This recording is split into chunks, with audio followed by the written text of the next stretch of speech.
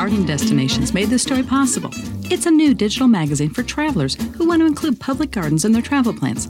Their website is gardendestinations.com. You know, I spent a lot of time talking to gardeners, and I think you're the first person I've ever talked to that says plant 6,000 trees, no big deal. Well, it's really a lot of people, a lot of my friends that's seen me in this business, and then they're kind of going out of business. They're a little older, and they're saying I'm crazy, but 10 more years ain't that much, and I can get another few crops off maybe, and plus I just really want to instill this in my sons.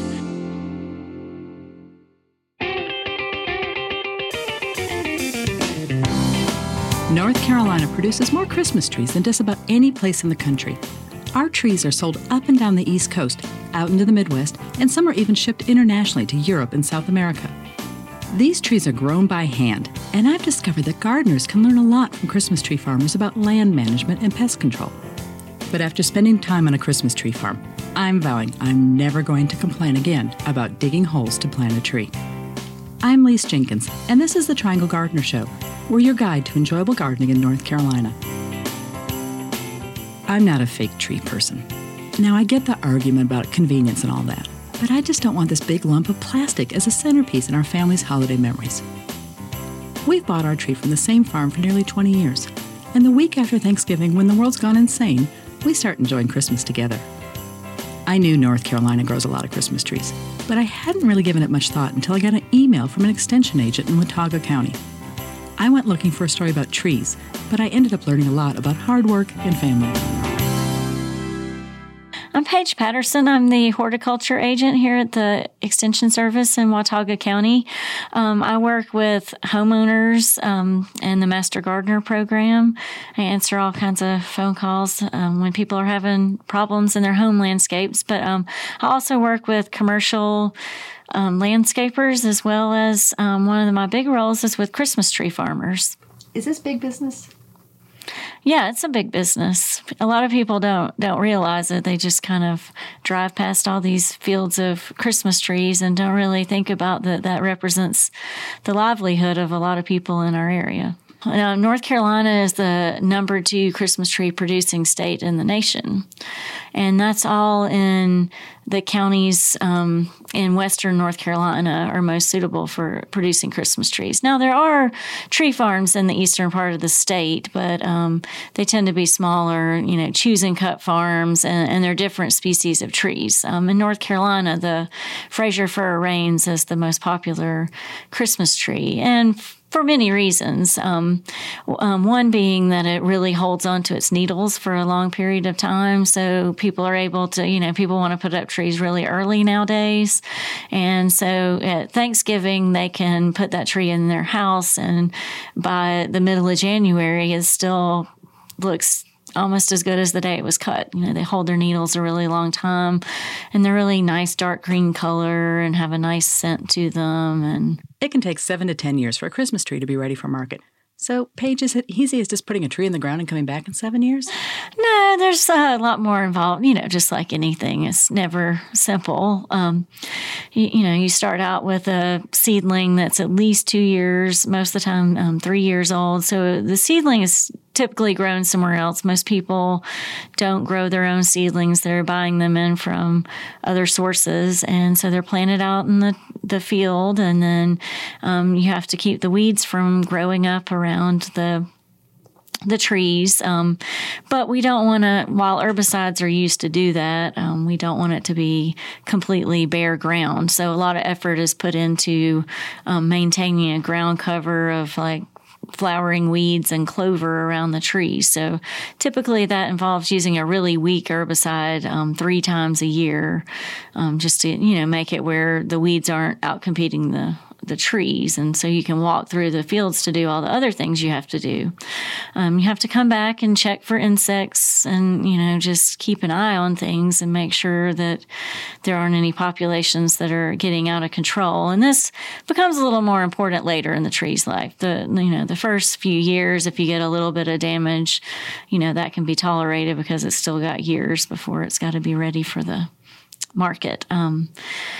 Let's see. Also, every summer the trees have to be sheared, and that's all done by hand using these knives and hand pruners. They cut the top with hand pruners and then swing the knife kind of like a machete to shear off the side of the tree to get that nice cone shape to it. Hand planting, hand shearing, and continually scouting for pests. Wow, all of a sudden what I pay for a Christmas tree is starting to look like a real bargain. But our family's tradition's more than just that tree. My next stop was to the Visitor Center to find out why so many people come up to the High Country during the holidays. My name is Candace Cook. I'm the director of High Country Host. We are a regional visitor center and tourism marketing organization. Candace, why do people come up here to the High Country? Well, to me, the most special thing is that we're about 10 to 15 degrees cooler than the rest of the state at all times. And we have the best mountain views. And we have hundreds of miles of the Blue Ridge Parkway, lots of outdoor adventure. It's just a great place to come and feel refreshed. So we have parades starting the week before Thanksgiving all the way till the first week of December. So if you can't come, that holiday weekend, there's always going to be a parade for you, really, in the High Country. But the parades are great because they're small town parades. So you're not going to have that big Macy's Day parade experience, but you're going to see a lot of local bands. You'll see a lot of people that get really into decorating their floats. A lot of the Christmas tree farms like to do their own floats, so of course they're going to have great garland and trees on them. And a lot of the ski resorts and a lot of the snow sports will be out in the parades too, with their characters, their mascots and that kind of thing, which is really fun. And a lot of the people who go to these parades, I always like to get there early because there's always something going on before or after the parades. We like to go to the parades. I've put some pictures on our website, trianglegardener.com. They remind me of marching in my high school band and the things we did when we were kids. You can find lists of parades, special events, places to stay, and those Christmas tree farms by visiting mountainsofnc.com. I've only been on Christmas tree farms in the winter. There's often snow on the ground, and we're focused on finding just that perfect tree. So when Paige offered to make arrangements for me to visit a farmer who grows trees on his family's land outside of Boone, well, I jumped at that chance. I'm Joey Miller. I grow Christmas trees. What's the hardest part about being a tree farmer? For me, it's probably the trimming, because I do it all myself. I mean, the planting, once you plant them, they're done. You don't have to, you may replant a few, but and the cutting and baling is just a month of good hard work, and so probably shearing is, and I don't really, my Roundup, the herbicide spray, I don't use a big amount of that.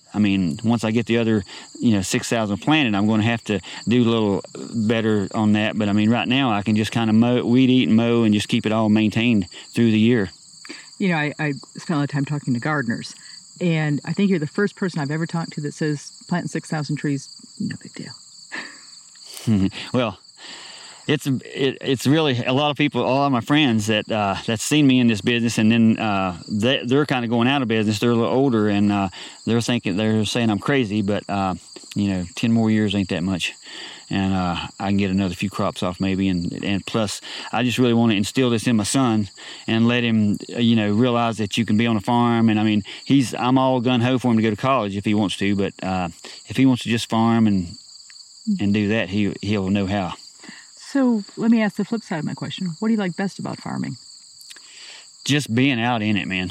Just out here every day working, and even if it's hard, even the shearing, if it's hard work, it's just being out, in the sunshine or rain, just whatever, and just enjoying life. Joey's excited that his son's interested in the farm, and he started going with him to the North Carolina Christmas Tree Growers Association meetings. He's been with me all summer working in them, and when it comes to trimming or weed eating, or when I'm mowing my roads out and stuff, he's right here, and he's going to the meetings with me. He's going this weekend to a meeting with me, to his first one. Tell me what the meetings are. This one is like the annual farm tour.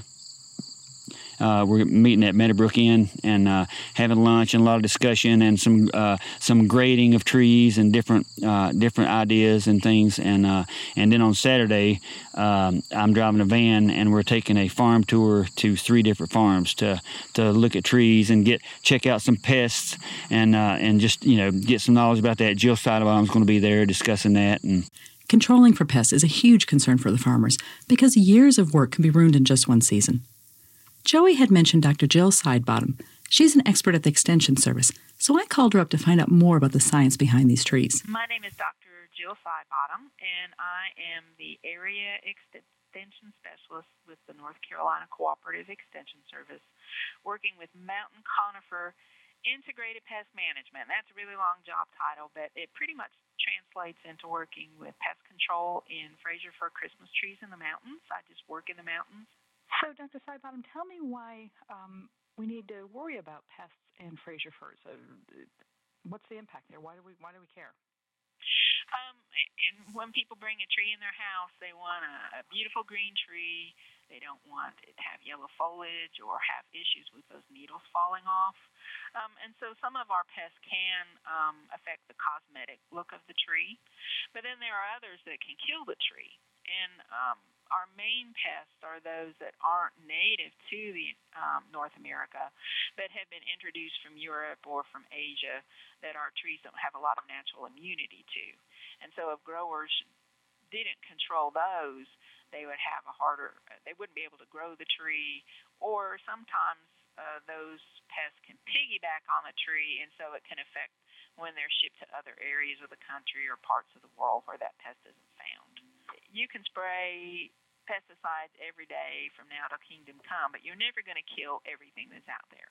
And you wouldn't want that because then, nature has a certain balance.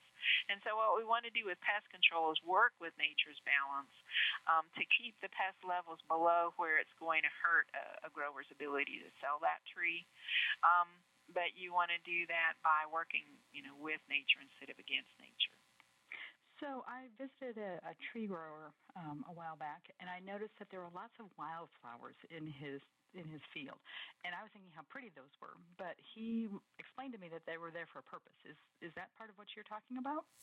It is. And so in Christmas trees, 2 of the practices that really can affect pest control is, first of all, fertility. Because if you fertilize things with a lot of nitrogen, that makes the plant that much better for the pest. And so pest levels tend to go up. And then also, you want a lot of natural predators there.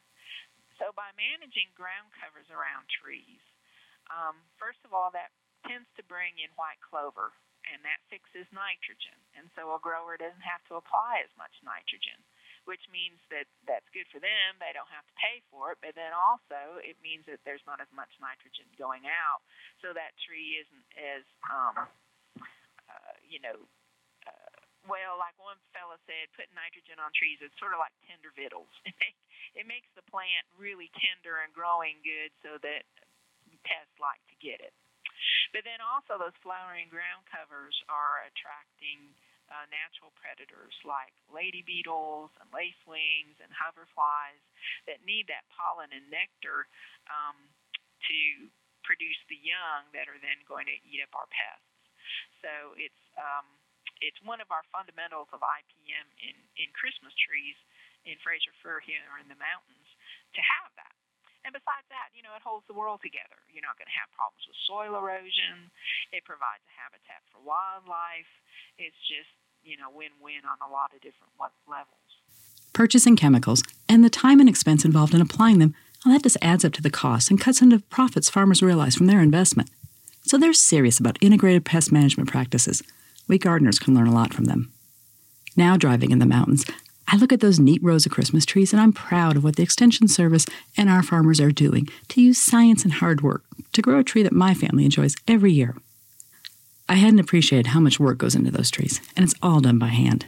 That's someone's living, and I'm happy that buying a tree from a North Carolina farmer means that, maybe they can stay on their land and keep their family traditions going.